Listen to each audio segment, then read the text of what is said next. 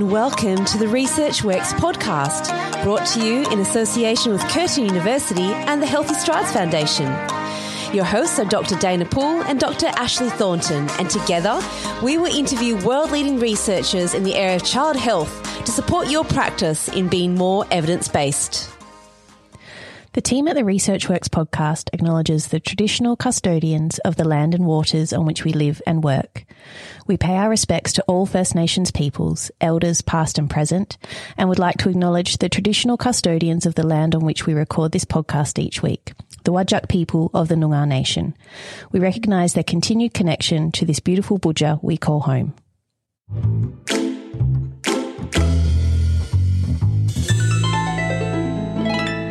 Well, hello everyone. We're so glad you decided to join us today for an episode of the ResearchWorks podcast. But Ash, we're recording an episode a bit earlier than usual. We are. We have a very exciting episode today, an early episode, and it's exciting because we have a very special guest with us. We do.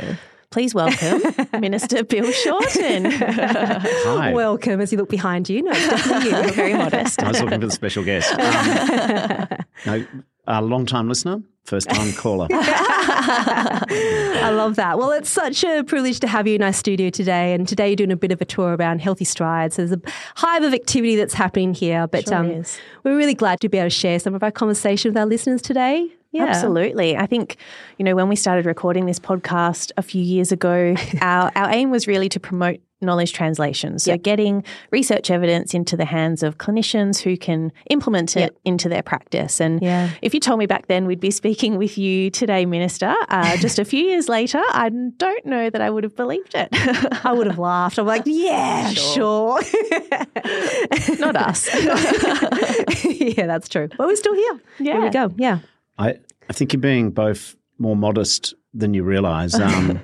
When we campaigned to set up the National Disability Insurance Scheme more than 10 years ago, one of the dreams I had was that through the investment of individual packages in people, that we would create more research, more investment, the depth of services. So, I'm the one who's lucky enough to be here to see what you're doing to make a dream real for people. Yeah. Oh, that's incredible. Yeah. And we see it every day, don't we? We see the impact of what the NDIS has done. Yeah. I think for a lot of people within Australia, they know what the NDIS is, but it's probably worth for our international listeners to know a bit more about that just before we go on. Absolutely, because we have people from Australia who we're lucky enough to call our listeners, but we do have some overseas listeners who join us as well. So for those listeners in particular, we're really excited today because Minister Bill Shorten is the Minister for the National Disability Insurance Scheme, or the NDIS, which we might refer to it as we go through the podcast. And in Australia, the NDIS provides funding to eligible people with disability to gain more time with family and friends, greater independence, access to new skills, jobs or volunteering in their community, and an improved quality of life. The NDIS has certainly changed the landscape of service provision here in Australia, and it really puts choice and control in the hands of consumers. Yeah.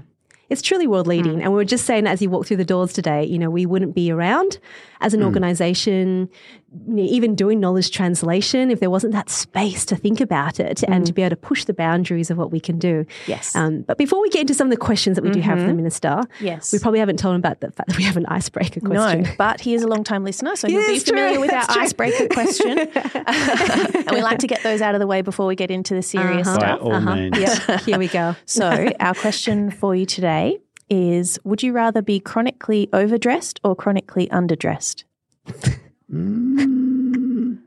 I'd rather be overdressed, but more often than not, I'm underdressed. Oh. My wife has told me, stop wearing the tracksuit. COVID-19's over. Oh. You must go back to clothes which are not all sided by elastic. And that was such a hard transition as well. It was. And I have to admit, I'm still struggling with that. So if I do have a weekend at home, it's the elasticated pants all the way. Much more productive in my Ugg boots. Yeah, same. Yeah, absolutely. So I'd I like that aspire answer. to be overdressed, but more often than not underdressed. What about you, Dana? I think I would be the same. I aspire to be overdressed because we know what it's like to turn up to something and you just go, this is very inappropriate. So if you go overdressed, at least from that point of view, you can come in confidently and then you just make everyone else feel bad for not like dressing to the occasion. You just you pay people a narrative. compliment of making the effort to dress up, but I'm a Gen Xer, so I can still remember when, and my family didn't have a lot of money when I was growing up. I can remember when we used to dress up to catch an aeroplane. Yeah. That is not a rule that applies anymore. No, it is not. No. That's so true. That's changed a lot. I actually went to the movies the other night for the first time in probably 5 years. There were people there in their pajamas. No. Yeah, they were very comfortable to go to. And I had made the effort, because I hadn't been for so many years, to put some nicer I would say that on. would be the COVID effect. We watch movies in pajamas. Yeah, and they had blankets with them. They had the Ugg boots on. But then there's this new fashion being invented. I don't know if it's a global fashion or an Australian fashion, the hoodie. Yes, I have seen there were that. lots of hoodies at the cinema that Have night. you got hoodies in the West yet, or that's next year? No, we have. It's made it across the Nullarbor. It has made its way. I mean, they're ugly and comfortable all at the same time. Yeah, well, at least it's marketed that way. It's unapologetically so. Absolutely. Will our overseas guests know what an hoodie is? How would you describe an hoodie? It's like a blanket that you wear. So it has a hood. That's kind of the mechanism for putting it on. Yeah. You stick your head through the hood. Like a poncho. And then It's like an overdressed poncho. Yeah. Yes. Fluffy. Yeah. Warm. Yeah. Well, what about, I feel like we've got a bit of a glimpse in terms of the chronically overdressed or underdressed, Ash. Where would you see yourself? Oh, I think if I'm going to an event, I'd rather be overdressed than underdressed, because you can just own it, right? You own it, yeah. But perspective. My soul, deep in my soul, I just want to wear my tracksuit pants. Yeah. Well, there we go. We have NDIS and what's happening in our souls in common. Yeah, when it that's comes really to good. fashion. Wonderful. Well, we should probably get into the NDIS Let's then, do that. while we've still got the time too. All right, here we go. Well, it's been a great show and I've got to go. Thank you.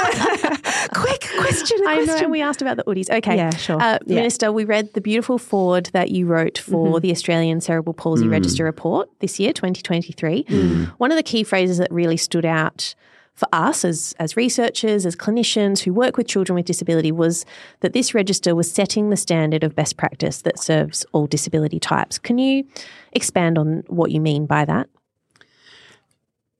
Evidence is crucial. It's about learning lessons and then not forgetting them. It's about understanding what works. Yeah. Disability can happen to any of us. Yeah. And this is just the underlying values of the NDIS, which we helped create, as I said, about 10 years ago. Disability can affect any of us. But up till a decade plus ago in Australia, the only way you could get funding is if the crisis you were in today was worse than yesterday, and tomorrow you'd be an even worse crisis than today. Wow. But allocating resources by crisis is just wasteful. So instead, the NDIS believes that impairment's a fact of life. Get it at birth through a non-standard journey. You can have it in the blink of an eye in a motor vehicle accident or swimming in the surf or just through the onset of aging and the particular personal DNA key you have in your system. But it shouldn't define you. The reality is that a person shouldn't be viewed just through the prism of their impairment. You've got to look at the whole person. So the NDIS was a breakthrough idea where you give a package of money to an individual and their family and trust them to make decisions. And then what hopefully by providing support for the most severely and profoundly impaired people can do is it will attract new investment. Yeah. The big barrier of disability is the lack of money, the lack of power. Now the NDIS has, I think, cracked that nut and now we can work on that. And now what's very important is 10 years on, we've got to look at what's working. And we've also learnt that the earlier you can intervene in a child's life to help them in their journey, you have a disproportionately exponential, wonderful effect for the rest of their life. Absolutely. And what the NDIS does is it looks at what can a person do, not what they can't do. That's right, yeah. And that's been a big shift. And in the research conversations we have with researchers from all over the world, we're talking about that now. We're not talking about the problems to fix, but what are the possibilities and what can they do? And that's been an amazing paradigm shift. So, Minister, the sustainability of our NDIS is obviously always a huge topic of conversation. What's beautiful right now, we want to ensure will be here for future generations. So how do we decide where the best value for money is? Well, for our friends overseas, but also even for Australians who don't follow the ins and outs, there was a lot of unmet need in Australia. And what's happened is once we've rolled out this scheme, more people have put their hand up for some support than was previously estimated needed support. But that's fine. What's happened, though, is that sometimes where there's government money, you do get opportunistic behaviour by some service providers who seek to funnel some of that package to themselves. So what we need to do is make sure that when we're providing support for people in their budgets, that they access services that are reasonable and necessary, which are evidence-based. Yes. Yep. So I think what you're doing here and just the daily transformations, that's evidence-based. Sometimes if you're a family and you've got a child who's taking a non-standard journey in terms of development, you can be desperate. Yeah. You want to do everything you can. That's just it's called love. Yeah, that's right. Yep. But that means that sometimes people sell desperate families therapies which don't work. Yeah.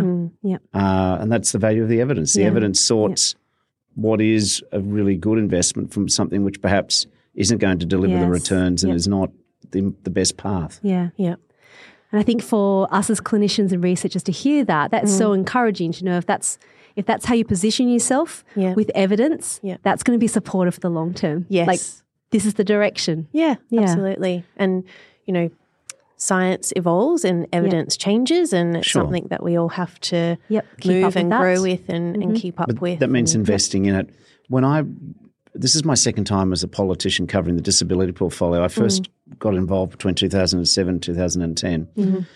And the research world in disability was fragmented. Yeah. Most of the money was just going in terms of firefighting, dealing with the crisis. Yeah.